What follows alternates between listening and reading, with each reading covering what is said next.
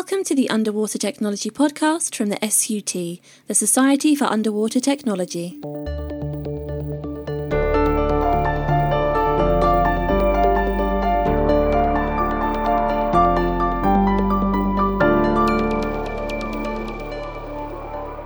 I'm Emily Boddy, Communications and Publications Officer at the SUT. And I'm Andrew Connolly with the SUT Aberdeen Branch and SUT Council. Each week we bring you interviews with our members, guests and colleagues from the global underwater technology community. Podcast 70, 25th of November 2021. In this episode, we are pleased to announce the winner of the inaugural SUT Gwyn Griffiths Award for Underwater Robotics. Alex Tomaszek, COO and co-founder of OneCSI, speaks about the recognition of the Gwyn Griffiths Award, how she arrived at a career in underwater robotics, and gives an insight into the work of OneCSI. Alex also speaks about women in engineering and how we can all be inspired to work towards an all-inclusive industry. Welcome to the SUT Underwater Technology podcast. My guest today is Alex Tomaszek from OneCSI in Aberdeen. Welcome, Alex. Hello, everyone. So Alex is the award winner of the recently promoted SUT Gwyn Griffiths Award, which is in the field of subsea robotics. The SUT's International Panel on Underwater Robotics announced the creation of this award at the AGM in December last year. And the award recognises people in early to mid stages of their career who've made an outstanding contribution in the field of underwater robotics. The award may be for industry or commercial or research or creative activity in the field of underwater robotics. So quite a broad spectrum, and very pleased to have Alex, our award winner, with us today. So Alex, very much congratulations on the award. What does it mean to be recognised with an award from the SUT? Thank you very much, Andrew. Well, I can say, wow. I mean, to be recognized as someone who made an outstanding contribution in the field of subsea robotics, I'm extremely honored to be receiving this high-profile award. And I've always considered the SUT as being at the forefront of bringing innovative technologies to the attention of the subsea industry. So it's hugely flattering that the SUT feel that our technology is worthy of winning Gwyn Griffiths Award. And I'm sincerely grateful to the SUT for this recognition I have received for my work, because I'm sure that every other nominee of the Gwyn Griffiths Award was as capable, if not more so, of winning than probably me. But I don't want to be sounding selfish. Let me tell you that it's probably not just my sole effort that has brought me here. Winning this award would not have been possible without the inspiration I have received from my colleagues. And I would like to mention a few of them. Colin Millam, Richard Gibson, and Matthew Kennedy, for whom I have the deepest respect and from whom I have derived the strength and challenge that I could challenge myself to perform better. And I could not have better mentors. You know, it's their passion and support and belief that helped me reach a stage where now I can proudly hold up this award as mark of my achievement. Thanks for that great message. Definitely very deserving of the award. So congratulations again. Thank you. You're speaking about your career. How has your career led to being the award winner in this field? I think the aim of setting and reaching specific goals was and still is one of my personal drives. So I graduated with a bachelor degree in science, in management and marketing, followed by a Master of Science degree in international relations from the Krakow University of Economics, which at the time really kind of helped me to focus on my future. With this confidence, I moved to Scotland in 2010. I enrolled in an MBA degree from the University of Aberdeen and graduated in 2011. So that point, it was really the start of an exciting journey. I still continue today. The subsea adventure in the oil and gas began for me in 2013 with Balmoral Offshore Engineering, where I was overseeing the design and manufacture of deep water products and where I was really becoming familiar with the challenges of subsea environment. Then I moved to Oceaneering for 3 years, where I met my business partner. And Matthew has been massively instrumental in my career and personal development, which really kind of helped me to learn all the time. So my role in oceaneering involved the worldwide deployment of leading-edge subsea inspection technology using remote vehicles. I must say I found this a surprisingly fascinating and exciting period, which really drew me in and made me wish to develop more methodical and effective approaches to the assessments of underwater assets. And people normally ask, what really, you really look for signs in the past that triggers your future. And, there was one particular time in my career where we were just finishing the project and one of the operator approached us and said, have you got a solution for this asset? And sadly, at the time, there was nothing we could do with the system that we had. However, it was at that point when I thought, what if we had a clean sheet of paper, time and resources available? How amazing and exciting would it be to create something new? So I think that was the start, the catalyst. And, please don't get me wrong. I have faced several challenges on my way here, but I think each one of them, I believe, only strengthened me to be the person I am today, a professional who knows what she wants and somebody who sets their eyes on a goal and work methodically until it's achieved. So that kind of led me to my career, my education, my experience to become who I am now and to win this award. Excellent. And I'm certainly glad it's been a successful journey through, as you said, Balmoral and oceaneering. And then obviously that leading you now to the company that you're co-founding just now, which is One CSI. That's correct. Subsea robotics, quite a broad term. Potentially, what does that all involve, really, for those who might not know? So if you're looking for a subsea robotic in a nutshell, as you said, it's a broad subject. But in a nutshell, your primary ingredients will include, most importantly, that underwater tasks can be undertaken by machine robots rather than humans. Mm-hmm. This allows us to operate deeper, for longer, and of course, much safer. So subsea robotics involves the configuration and interaction of a number of disciplines to arrive at something greater than just the sum of parts. In our example, for us, subsea robotic initially involved this spark of creativity that was followed by a lot of engineering design time to develop a concept. You want to create a machine that will be able to perform a specific task. So you need to take into consideration the mechanic, electronic, and hydraulic aspect of it. Once you've got an idea, turning your concept into working prototype requires a lot of patience. And be prepared, there will be a lot of setbacks, always allowed for extra time and budget. And of course, let's not forget, you'll need a software that will drive your robot underwater. So it's a combination of multiple disciplines, that you put together to arrive at one concrete idea. I see. Thanks very much for the explanation. And where does One CSI sit in the field of subsea robotics? Without giving everything away at this stage, I think at One CSI, we know that our energy transition technology will change the face of subsea inspection in the oil and gas, renewable and defense sector, but simply by making certain tasks much faster, more cost-effective, and delivering improved results. So we were fortunate enough to secure a grant funding to design and develop Tiamat to do precisely this.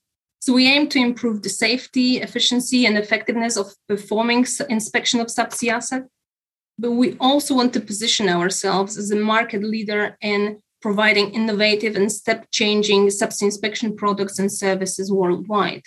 So with Tiamat, we've achieved a tool that offers multiple applications from one remote platform. And thanks to this, I believe we are now in a position to significantly reduce the cost of IRM operations. You told me earlier that you've got developments that are ongoing at the moment. So how much can you tell us about that development at this stage, or is it still sort of secret stuff, pre-release?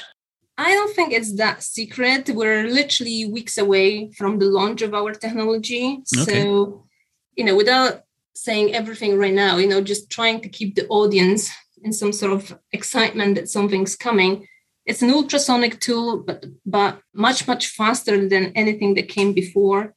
And as I said, we're looking to cover multiple applications with one tool. So you're never going to deliver something that is going to be a one-stop solution for all your applications. But having had the experience of deploying tools in the past, we wanted to create something that is going to change the inspections altogether. That's going to be much faster.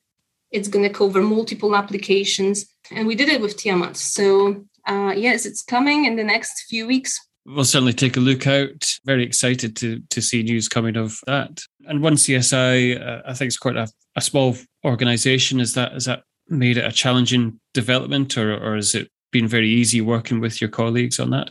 At this moment of time, as just two of us in the business, we are relying heavily on subcontractors. Mm-hmm. But I think since we founded the company, we've been really kind of lean and mean, and we're able to adapt to changing environments, which probably helped. Going forward, yes, we're looking to expand. We're getting interest from the clients already, about the product. So we're already looking at maybe moving facilities, getting people on board, building something new. So our main focus just now is on completing the FAT and presenting the Tiamat across oil and gas, renewables, and defense sector. As I mentioned, a few companies are already interested, so we want to work on that, secure a few contracts, and then focus on short-term goals, which would be building the second generations of Tiamat. We already got ideas, how can we improve the already existing tool? That kind of builds up with increasing the team and, exporting our products and services worldwide, maybe opening offices in some geographically strategic locations. So that's the short term, lift the business up. The long term, we're looking to expand our subsea portfolio products. We have got a few ideas waiting in the pipeline, something totally different than Tiamat. So it's something that we're going to be looking long term in the next couple of years, I guess. Yeah, it certainly sounds like a very exciting time, especially as a relatively new company and bringing your first product to market. So that's going to be a really exciting time to work through. And yeah, absolutely wish you all the success for it. Thank you.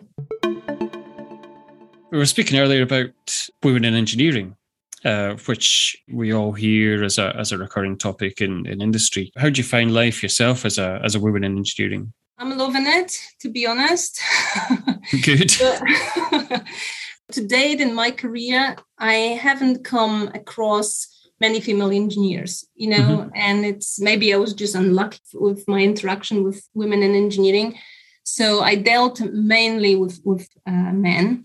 But that doesn't mean I didn't come across females. I did. And it was always, a pleasure working with women, mainly in Norway and Canada, but also South America.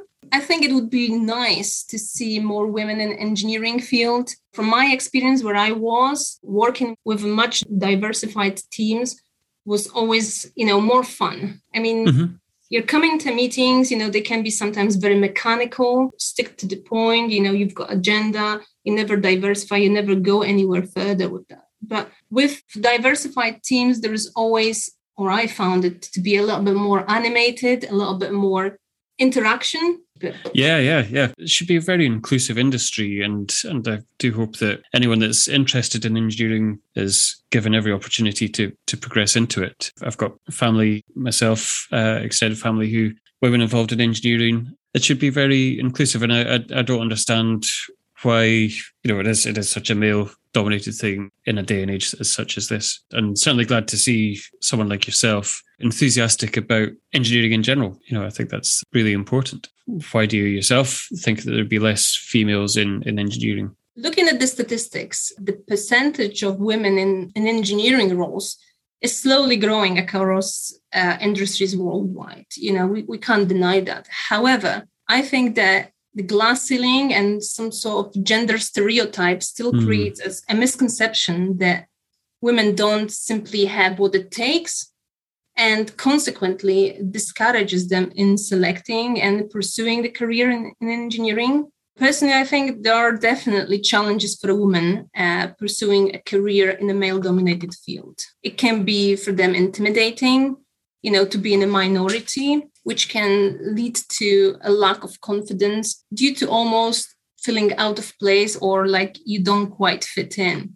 The truth is, we always look for some role models, whether they are high profile people out there or somebody just so close as your manager or somebody else. Whether it's a male or a female, finding a right mentor will help build your confidence and overcome stigmas about females in the engineering field. We're used to now seeing women as neurosurgeons, astronauts, even military.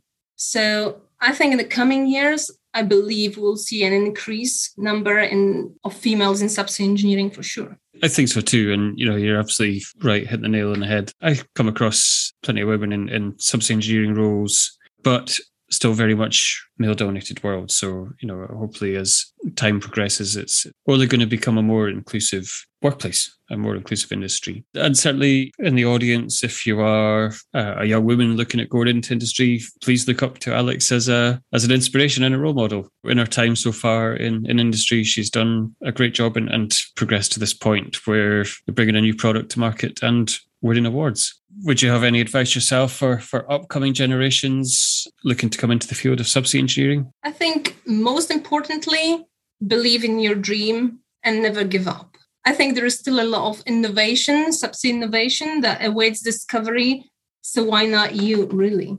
And don't be afraid to think outside the box. Have courage to break the rules. Be different, be unusual, almost be unpredictable. Don't be scared to innovate because everything starts with an idea. And, a long time ago, I found Winston Churchill's words very inspiring when he said, "Success is not final and failure is not fatal. It's the courage to continue that counts." It applies really to my personal circumstances because I've learned from my own experience that the failure is only part of your journey. Accept it will happen at some point. But don't let it kind of get into you. Don't let it break you. There is so much you can do later. Just believe in your dream and never give up. If you'd like to learn more about our company, our technology, what we can offer, please do not hesitate to visit our website at www.onecsi.uk.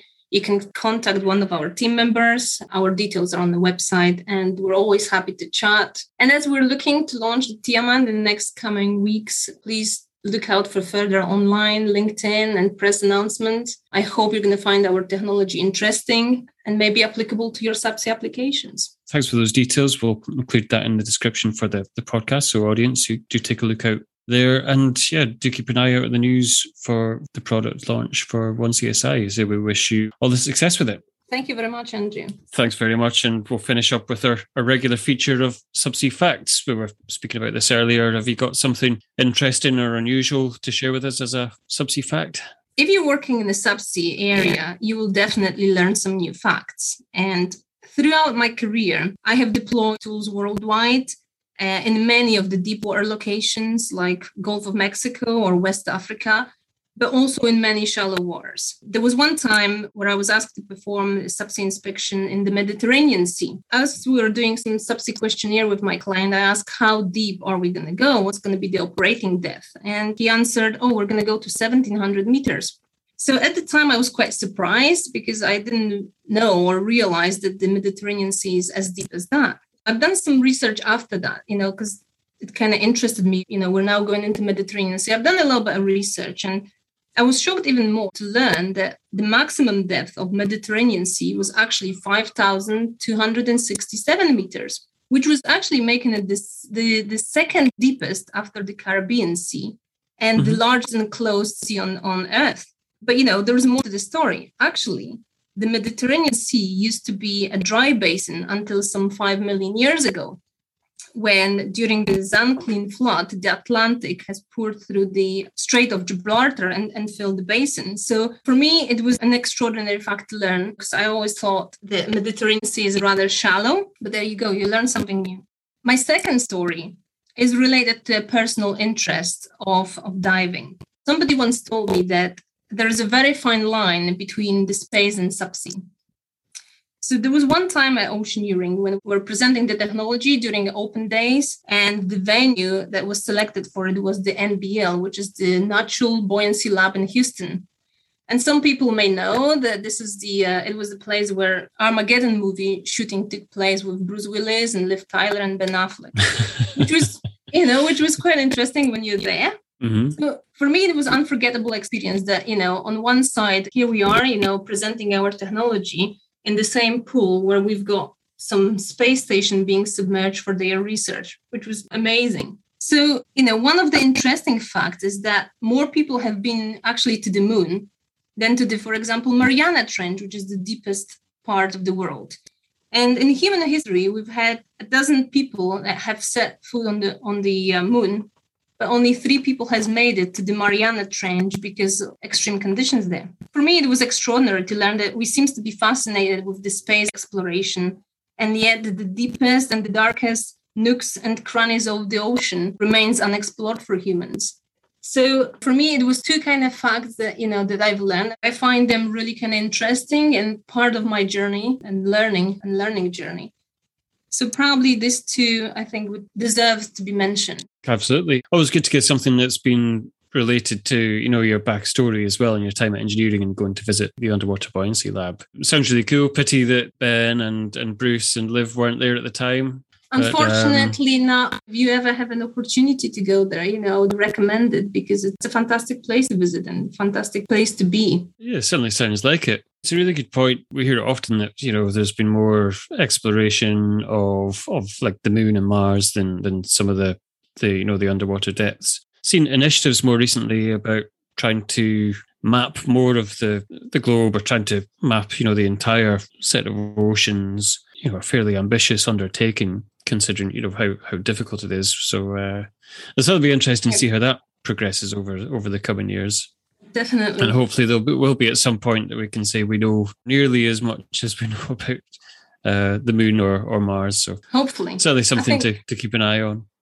Exactly. There's still a lot to explore, I think, in oceans and seas, and somebody has to do it at some point, I guess. Thank you very much for those interesting stories and facts. Always great to learn new things. I do like this. I do like this feature of Subsea Facts, and I hope the audience do as well. I would like to once again say thank you to the SUT for the recognition I have received for my work, and I'm extremely honored to be receiving this award. Also like to thank you, Andrew, for giving me the opportunity to share my story. And I really hope that it will inspire and encourage young generations not only to become a great subsea engineers, but, become a generation that pursue their dreams. I'm a great believer that youth should be no barrier to success. So I hope all the young people will enjoy my podcast and it will inspire them to do great things. Thanks again, Alex. Really interesting conversation. Thank you. Thanks, of course, to the audience for tuning in. We hope to have you with us again on another podcast. Thank you for listening to this week's podcast. To find out more about SUT, go to sut.org. If you'd like to get in touch with us about appearing on a future episode, or to find out how you can sponsor an upcoming episode, contact podcast@sut.org. You can also follow SUT on social media. We're on Twitter @SUT_news, Instagram @Society for Underwater, Facebook @Society for Underwater Technology, and LinkedIn @SUT-Society for Underwater Technology. Please don't forget to like, rate and subscribe to the podcast, and we'll be back with a new episode next week.